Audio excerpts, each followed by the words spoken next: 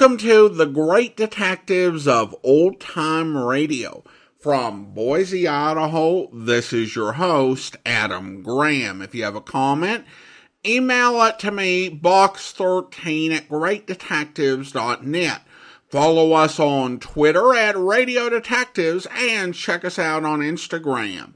Instagram.com/Great Detectives. Today's program is brought to you in part by the financial support of our listeners. You can support the show by mail by sending a donation to Adam Graham, P.O. Box 15913, P.O. Box 15913, Boise, Idaho 83715. You can also become one of our ongoing Patreon supporters for as little as $2 per month by just going to patreon.greatdetectives.net. Now it's time to revisit a series we did a couple years back. Indictment was a 1956 to 1959 radio series that focused on criminal investigations by the assistant district attorney, who was played by Nat Bullen. Like so many of these crime series that originated from New York in the mid to late 1950s, there are relatively few episodes of Indictment in circulation, given that they recorded around 150 episodes. This is technically the third time we revisited the series, though both of the first two times we played it were in Season 12. We played the only 4 episodes that I knew were in circulation, and then shortly after that, a new episode came to light, and I was doing some research and discovered that a couple of episodes of Indictment were adapted as suspense episodes. So after playing Under Arrest, we actually went right back to Indictment for another 3 weeks. So it's been considerably longer this time. And I think these are probably the earliest episodes we have of the series as of right now, although dating episodes with this series can be a bit of a challenge. All that said, let's go ahead and take a listen to this week's episode of Indictment. The original air date, March 24th, 1957, and the title is Bitter Grapes. Indictment, a formal written charge of crime as the basis for trial of the accused. If the balanced scales of justice are to remain righted, there must be trials, there must be convictions. The vital step which leads inexorably to these is the accusation of guilt by the grand jury, the indictment.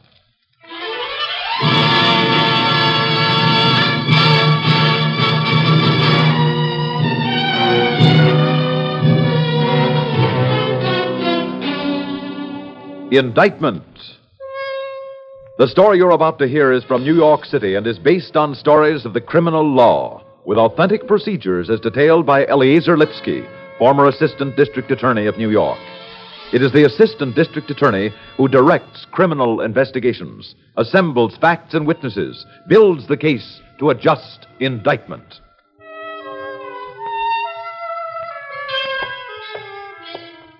Oh, excuse me, I'd like to visit Mrs. Lalabassa. Private room? Yes, ma'am, believe so. Oh, yes, the girl who's married to the Indian gentleman. Are you a member of the family? Yes, ma'am, I'm her brother. All righty, now down that corridor, take the elevator to 4, all the way down to the inn.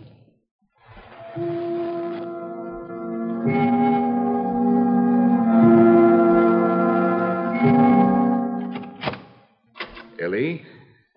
Huh? Ellie Mae. Doctor? Clement, how did you... Who let you? Hush now, honey, hush. It's all right. I'm here now, and that's all you got to know. But my husband... Honey, there's just no stopping a determined Texan. I told him I was your brother. Clem, what if he comes? I don't care, honey. I'm tired of playing cat and mouse, and I tell you just like I'm going to tell him when I do see him. The minute they let you out of this place, you are coming with me. Honey. Honey, what's the matter? What's your trouble? Darling, where's it hurt you? Why, your poor little hands are freezing. Your feet... Look, that's my feet. Well, honey, what is it? What's the matter? Didn't hardly touch the sheet. I don't know. Clem, I'm scared. I'm afraid I'm going to lose the baby. I don't know what to do. What do they say it is? Did they tell you? By golly, I'll go and ask that doctor if he's keeping something from you. Convulsions. The doctor says it's got to do with my having this baby. Convulsions? Well, there's got to be injections against something like that. Darling, what'd you go and do? I didn't do anything, Clem. It just came. 1 minute I was fine, and then I got so sick, and I had these convulsions. Clem, honey, hold me awful tight. Oh, hush now, darling. I can't help it. I'm going to lose the baby. I'm going to die. I just know it. I could feel it. Well, darling, you got the whole hospital taking good care of you. What can a hospital do about poisoning? I mean it, Clem. He poisoned me. Now, don't go talking like that, sweetheart. That's just plain sick talk. Look, I got to skip now, but I'm not going back to Texas till I take you with me. You hear?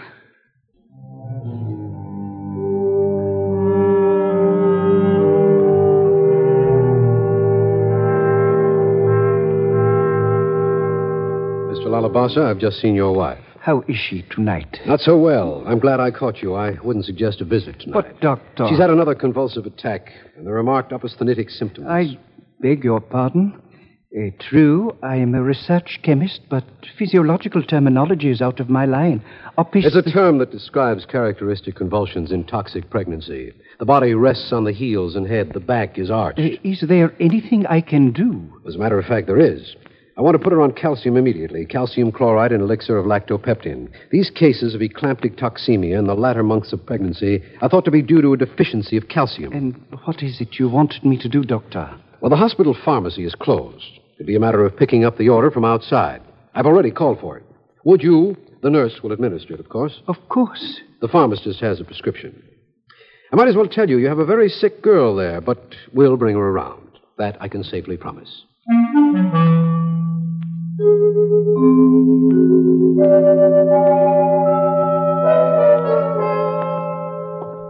Yes, ma'am. I'm Mr. Hatfield to visit Mrs. Alabasa. Her brother, remember? The girl with the toxic pregnancy, the Indian's wife? That's right. I was in here yesterday. What's the matter? Something wrong, ma'am? You mean that this is the first you... He didn't tell you? Well, is she gone? You mean she's all better so soon? Mr. Hatfield, she passed away last night.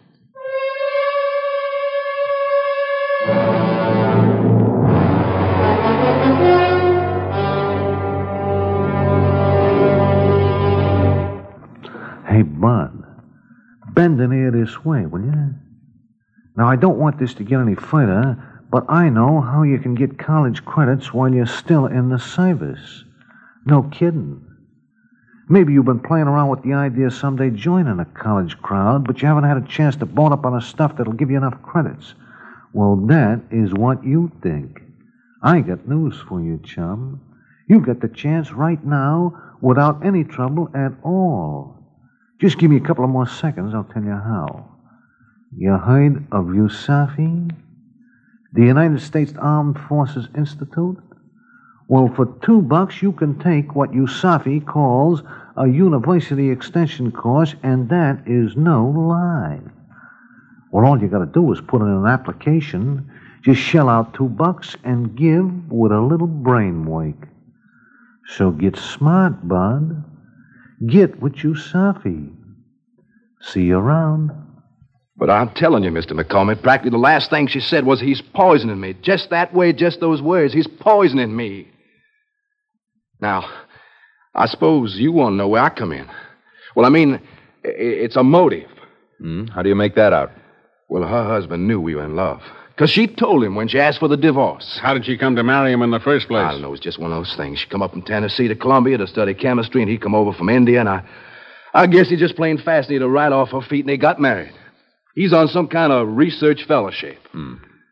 And how did you meet her? I met her on a plane. I was coming up from Texas, and she was coming back from Tennessee. We got talking, and we got to meeting, got to walking.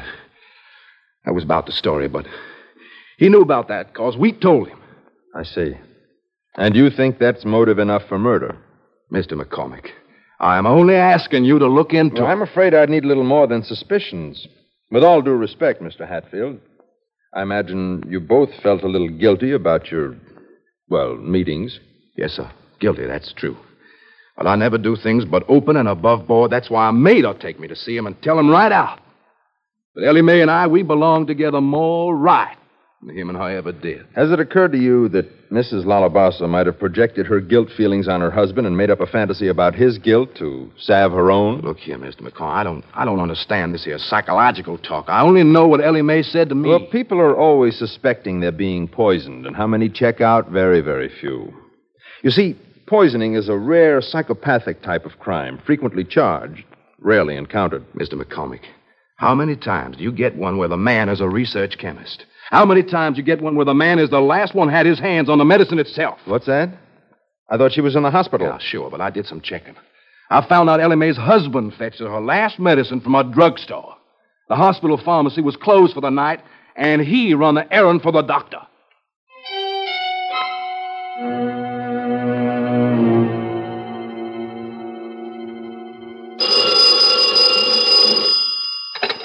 Special Bureau, McCormick. Ed, Tom Russo. On the diagnosis and death certificates, Mrs. Lalabasa. Uh-huh. I'm over at the hospital now. She came in as an eclamptic toxemia. That's toxic pregnancy. And that's how she was buried. You talked to the doctor? Uh-huh. I've got the whole history, symptoms. Well, tell me when you come in. How'd you make out on the medicine Hatfield mentioned? Dead end, Ed. The nurse administered the stuff. Calcium chloride and, and lactopeptum elixir. Uh-huh. Go on. Routine's got that alley closed.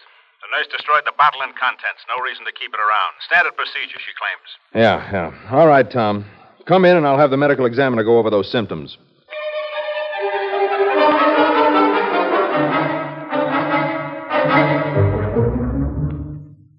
Look, Ed, let me save you some trouble. Your trismus, tonic closing of the lower jaw, these various spasms, the cyanosis, the rhesus sardonicus. Oh, wait a minute. Take it easy, Doctor. Sorry, the sardonic grin and the anxiety between spasms, the premonitions of calamity. He's poisoning me, she said. That's right, Tom. Now, all of those indications are as characteristic of toxic pregnancy as they are of strychnine poisoning. Well, then... There's only one way to find out. I might as well stop beating around the bush. You can push symptoms around on paper till you're blue in the face. But if you want to prove your corpus delicti for an indictment, you'll need a toxicological report on the organ. Right. Dig her up. Get Lalabas's consent to exhume and examine, and you're on solid ground.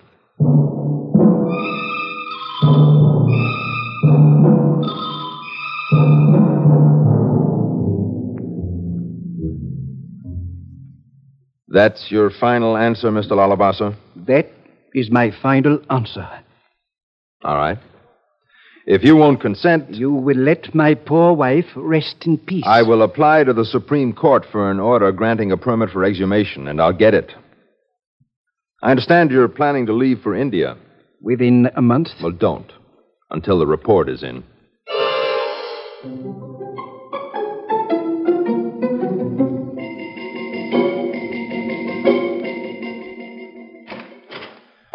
Morning, Ed.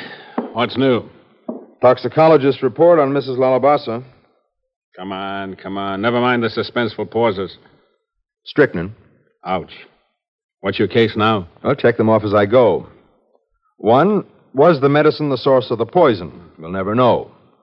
2... Did she poison herself? We'll never know. Did someone else in the ward give her poison by accident? Nurse, orderlies, they all had access. Then the pharmacy, did it make an error? A lot of useful medicines contain strychnine. Now, how about Hatfield? Did he introduce the poison? He could be putting on an act, you know. You tell me. Did Lalabasa do it? He had motive, but... Here it comes. I'm not going to start a case I can't finish, Tom.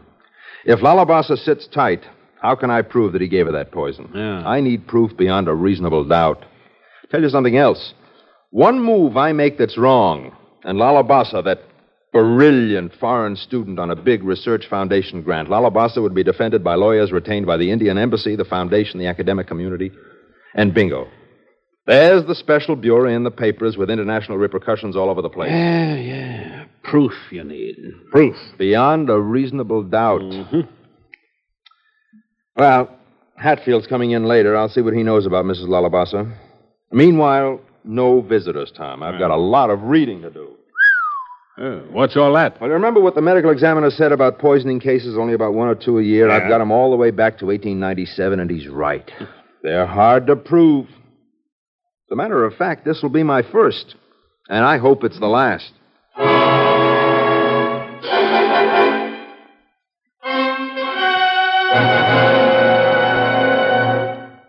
You say you met in her car. That's right. We drive out to their summer place on the island. Now, wait a minute. Car, summer place, 6-room apartment, plane travel home? Yeah, I know what you're driving at. Where'd the money come from, right? Knowing what I know about research fellows, especially foreign students, right. Unless he was a prince or something. Oh, no. That was all Ellie Mully's money. Oh. Ellie was rich when he met her? No, sir. Well, they got engaged and her mother died sometime in around there when they were visiting, at least before they got married. Now, what was the name of that place again? Stokes Corner, back in the hills of Tennessee. Tom? Practically on my way. Give me a call from Tennessee. Mr. Hatfield, that name was? Codree. Mrs. Cora. But Cora Codree, the one whose daughter married the man from India. That's you ought to find her. You got it, Tom. All right. Bye.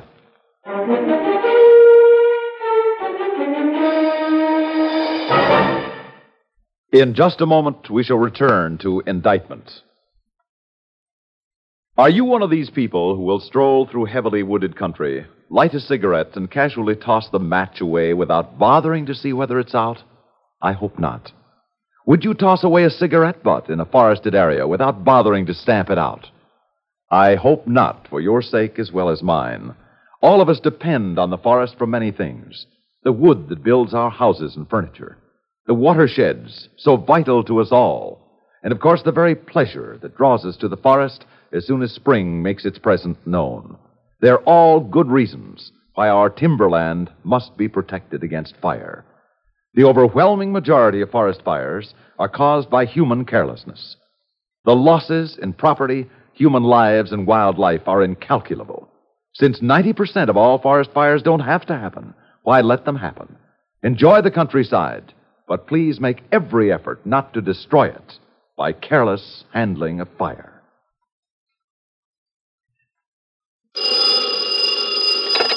Special Bureau, McCormick. Ed, Tom Russo. Yeah, Tom. What did you find in the hills? Something. You better come down here first plane. I found Ellie Mae's mother. Now, what's the story? Tetanus. Her mother died in convulsions.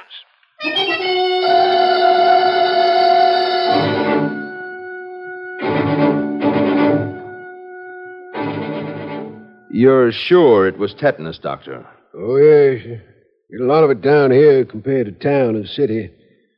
Bacillus comes out of soil contaminated by horse manure. Tetanus it was. Mm-hmm. You remember the case? Why, yes, I remember them all. They're the classic symptoms. No spasms, terrible spasms, draw the body up like a bowstring. Opisthotonus. That's the word, boy, from the Greek, you know. Opisthos, that's backwards, and tonos, that's stretched backward. Uh-huh. All characteristic of tetanus. That's right. And also of strychnine poisoning. Well, yes, that's true, but you don't get that in the hills here. What do you do for it? Well, she's pretty far gone. Gave the poor soul a jolt of serum by lumbar puncture. But she went. What's all this about strychnine poisoning? I was just wondering. Now, who do a thing like that? It was Ellie Mae down here with her every minute. That Indian she was going to marry. Well, you'd have thought he was her own son, the way he tended Cora Codree. You don't believe me? Go on up to the house. Talk to old Sarah. Now, just a minute. Who's old Sarah? That's the housekeeper, Mr. McCormick. Have you talked to her yet? No, sir, not yet. Let's. Just one thing more, Doctor. Could you run tests for strychnine? Yes, could do that. Yes, I could test for strychnine. If you had something to test.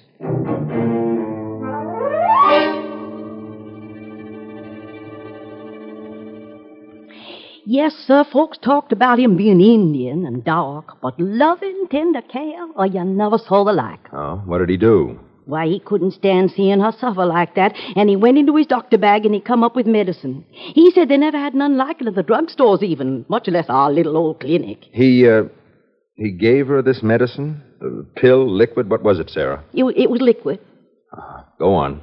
Matter of fact, he give it to her before she come down with a lockjaw. She was feeling poorly, and he said it'd be good for what ailed her. Fixed her up fine, too, and up and around, and then that night she took the lockjaw. How'd she get the lockjaw? Just a scrape on the ankle. You know, an old rusty wagon tongue, just a little scrape. And it was that night he give her the medicine again so she wouldn't suffer in her joints. And I tell you, if I ever come down with a misery, why, that rare stuff out of the doctor bag, I'm going to take a good dose. Well, you get it. Do you know what it was? No, sir, I don't know what it was, and I don't know what it is, but I still got it, and I aim to use it. I'm just as bad as the Caudrys, you know, the way they got their money. I don't throw nothing away, nothing.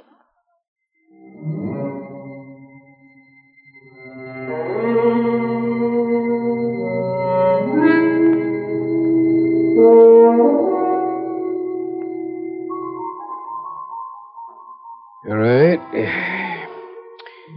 Nitrosulfuric acid. Sure to turn light orange. Let's see. It's a delicate test.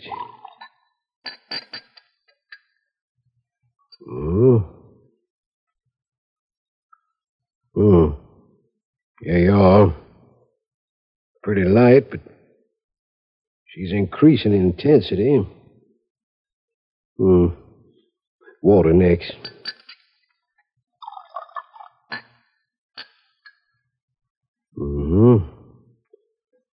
There she comes, light pink orange.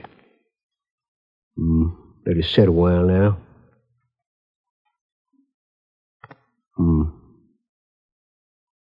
No precipitate. Clear and pink orange. Hold that cloth over your nose, Mr. McCormick. This is concentrated ammonia. Oh, right.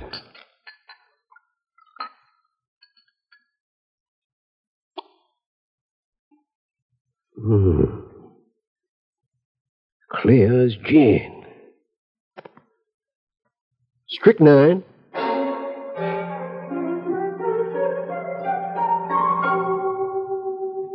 Alabasa, you finished with that report? Yes.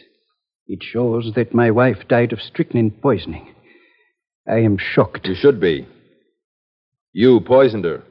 How? With that dose of calcium chloride you got from the pharmacy. How can you prove that? It might have been a mistake made by the pharmacy. I really do not think you can prove anything but a possible accident. I loved my wife. I can prove that your wife's mother died of the same type of poison. I see. Are you prepared to base your defense on two mistakes? My defense? To an indictment for murder in the first degree. Or would you rather make a clean breast of the story now? A confession. Shall I call a secretary? Let me think. Or let me tell you what you did. When your mother-in-law got that scratch on her leg, you gave her a mixture of strychnine, using that old housekeeper as a tool. Your expectation was that her death would be taken as caused by tetanus, lockjaw, which the symptoms imitate. Did I? And knowing your wife was having a difficult pregnancy, you did the same. One small dose to send her to the hospital with symptoms of toxic pregnancy, in convulsions. And a second fatal dose, using the nurse that time as the tool to kill her. Very interesting, but mere coincidence. I am prepared to indict you and convict you and send you to the electric chair on that coincidence. And I mean it, Lalabasa. You have no case. I have studied your jurisprudence, and you have only a circumstantial and a suppositiously circumstantial case at that. Lalabasa, I have two cases. I do not understand. You have no case in New York. My mother-in-law died in Tennessee. What else will you try me for? Being a foreigner in an American court? No. I'll only try you for the murder of your wife by poison. My other case is called People Against Molyneux. And what has that to do with me? You can only prove one case at a time. It's a leading New York case which laid down the rule to allow the introduction in a case like this of prior episodes of poisoning to prove the guilt of the pending charge. It is designed to overcome any possible defense of accident or mistake or coincidence. And in your mother-in-law's case, where the family money was first at stake, the old housekeeper saved the bottle of poison. It'll be People's Exhibit 1 at the trial. I am under arrest? Yes. May I call my embassy? I think you'd better. The story you just heard was drawn from New York City. and based on stories of the criminal law as detailed by Eleazar Lipsky, former assistant district attorney. The names of all persons and places were changed. Indictment is written by Alan Sloan, produced by Nathan Kroll, and directed by David Hebb. Nat Polan is featured as Edward McCormick. Jack Arthur is Tom Russo. Also in the cast were Marjorie Gateson, Elizabeth Lawrence, Bernard Grant, George Petrie, Guy Repp, and Mason Adams. Listen next week at this same time for another Indictment.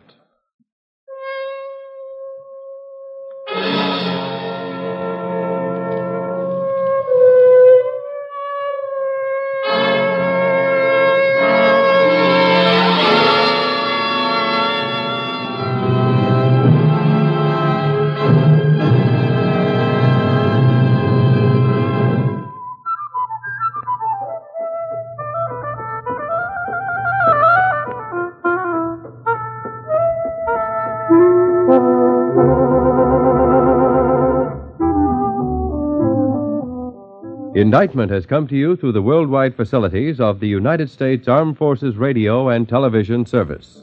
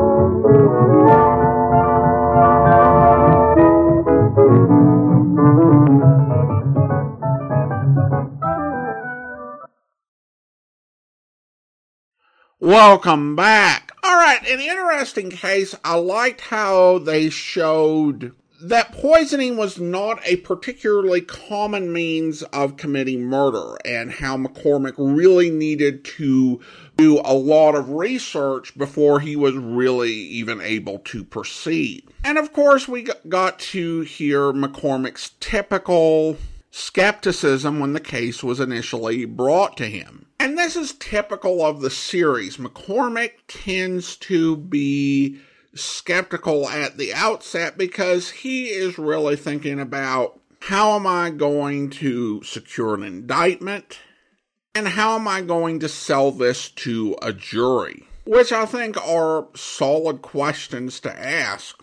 The one thing that does seem a little weird about this case is that the killer, in order to commit the murder the way he did, really had to get the dumb luck of the hospital sending him to the pharmacy. It seems to me that trying to slip the poison to her in the hospital some other way would have been a big risk with all of the medical supervision. Also, I think that Indictment did a good job having an actor do a Texas accent. I think that they were pressing their luck with trying to get actors to do Texas and Tennessee accents, because some of those southern accents were just a bit off. And it was also weird, I kind of got thrown off for a second hearing Sheldon Leonard in the commercial, until I remembered that this was an Armed Forces radio and television service a transcription. Because Sheldon Leonard has been known for his work on Hollywood-related old-time radio, not New York. But in this case, it was just the PSA was recorded in Hollywood. Kind of a weird reading, too, because he was doing it in his whole, I've got a really shady deal sort of presentation. I don't know how many times I've heard him as an actor deliver those sort of lines in a program, and it turned out he's a con man or he's lying. It's a weird choice. It's like, okay, Sheldon, we want you to do this ad for our new program, but we want you to do it in a way that sounds like you're trying to sell an underhanded, shady con. Go ahead. Just go ahead. I'm sure that'll get people to trust our program. But overall, I thought it was a solid episode, and I really enjoyed this series, and this is another one that I wish there were more of. And who knows, maybe someday there will be more, but we do at least have one more week to go. Listener comments and feedback now. And we go to Instagram, where Chelsea writes, "Hey, I want to know what you look like. I tried to find images of you and I wasn't successful. Also, keep up the good work." Well, thank you so much, Chelsea. If you are curious what I look like, you can go to the Great Detectives of Old Time Radio homepage at greatdetectives.net and click the About tab at the top. Thanks so much for the question. And now it's time to thank our Patreon supporter of the day. And I want to go ahead and thank Nolan. Nolan has been one of our Patreon supporters since April 2018, currently supporting the show at the rookie level of $2 or more per month. Thank you so much for your support, Nolan. And that will do it for today. If you are enjoying this podcast on YouTube, be sure to like the video, subscribe to the channel, and mark the notification bell. All those great things help to make the channel grow, as well as leaving comments. We'll be back next Saturday with another episode of Indictment, but join us back here tomorrow for our 4,150th episode special, where... Post office, this is Jordan. Jordan. That postmaster, Jordan? That's right. What can I do for you? Plenty. You got a bomb someplace in the mail down there. What? Is this a joke? Listen carefully. This is no joke. A guy I know sent another guy a bomb, a time bomb. It'll be delivered here in town. It was supposed to be set to go off at 7 tonight, but it ain't. He forgot to change the timer before he shipped it. It's set for 2:30 this afternoon, 5 hours from now. I don't like that. Maybe some poor guy like a mailman will get it instead of the guy who's supposed to. That's why I'm telling you about it. You gotta find it and stop it. And one other thing, too. It's fixed so it'll go off when you open the package. You got all that? Sure, I got it. But how do I recognize this bomb? Who's it addressed to? I ain't telling who sent it. I don't care about who sent it. Who gets it? Who gets the bomb? Hello? Hello? I hope you'll be with us then. In the meantime, do send your comments to box13 at greatdetectives.net. Follow us on Twitter at Radio Detectives, and check us out on Instagram, instagram.com/greatdetectives. From Boise, Idaho, this is your host, Adam Graham, signing off.